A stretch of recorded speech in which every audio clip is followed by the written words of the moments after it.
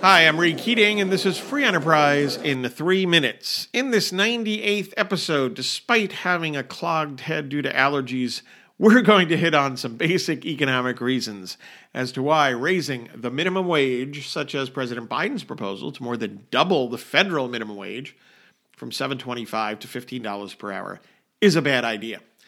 Now, as noted in the last episode, while popular among politicians and in various polls, minimum wage stands as one of the few issues upon which most economists agree. And they agree that increasing a minimum wage is a net economic negative. But why?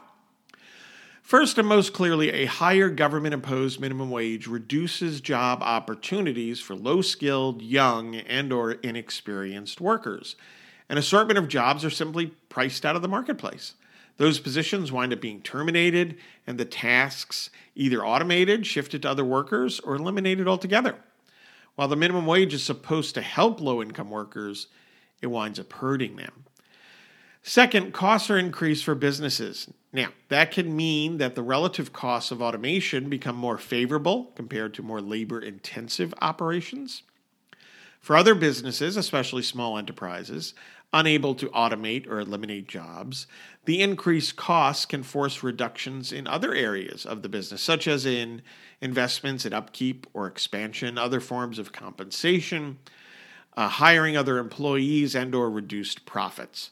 No matter what, costs are increased with related consequences.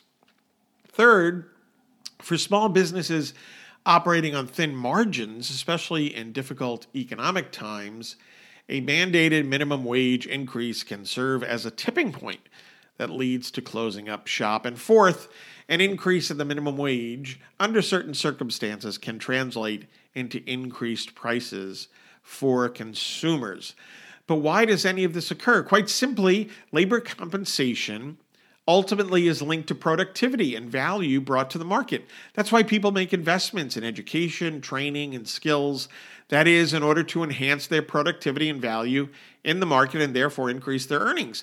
Government cannot simply step in and erase these economic realities via a minimum wage increase without negative consequences. After all, if it could, then why stop at a $15 an hour minimum wage? Why not be generous and boost the minimum wage to $30 or $50 per hour? The minimum wage is a political idea that often holds wide appeal. That is, until one thinks about the economics, and then the minimum wage becomes a costly, rather ridiculous government mandate.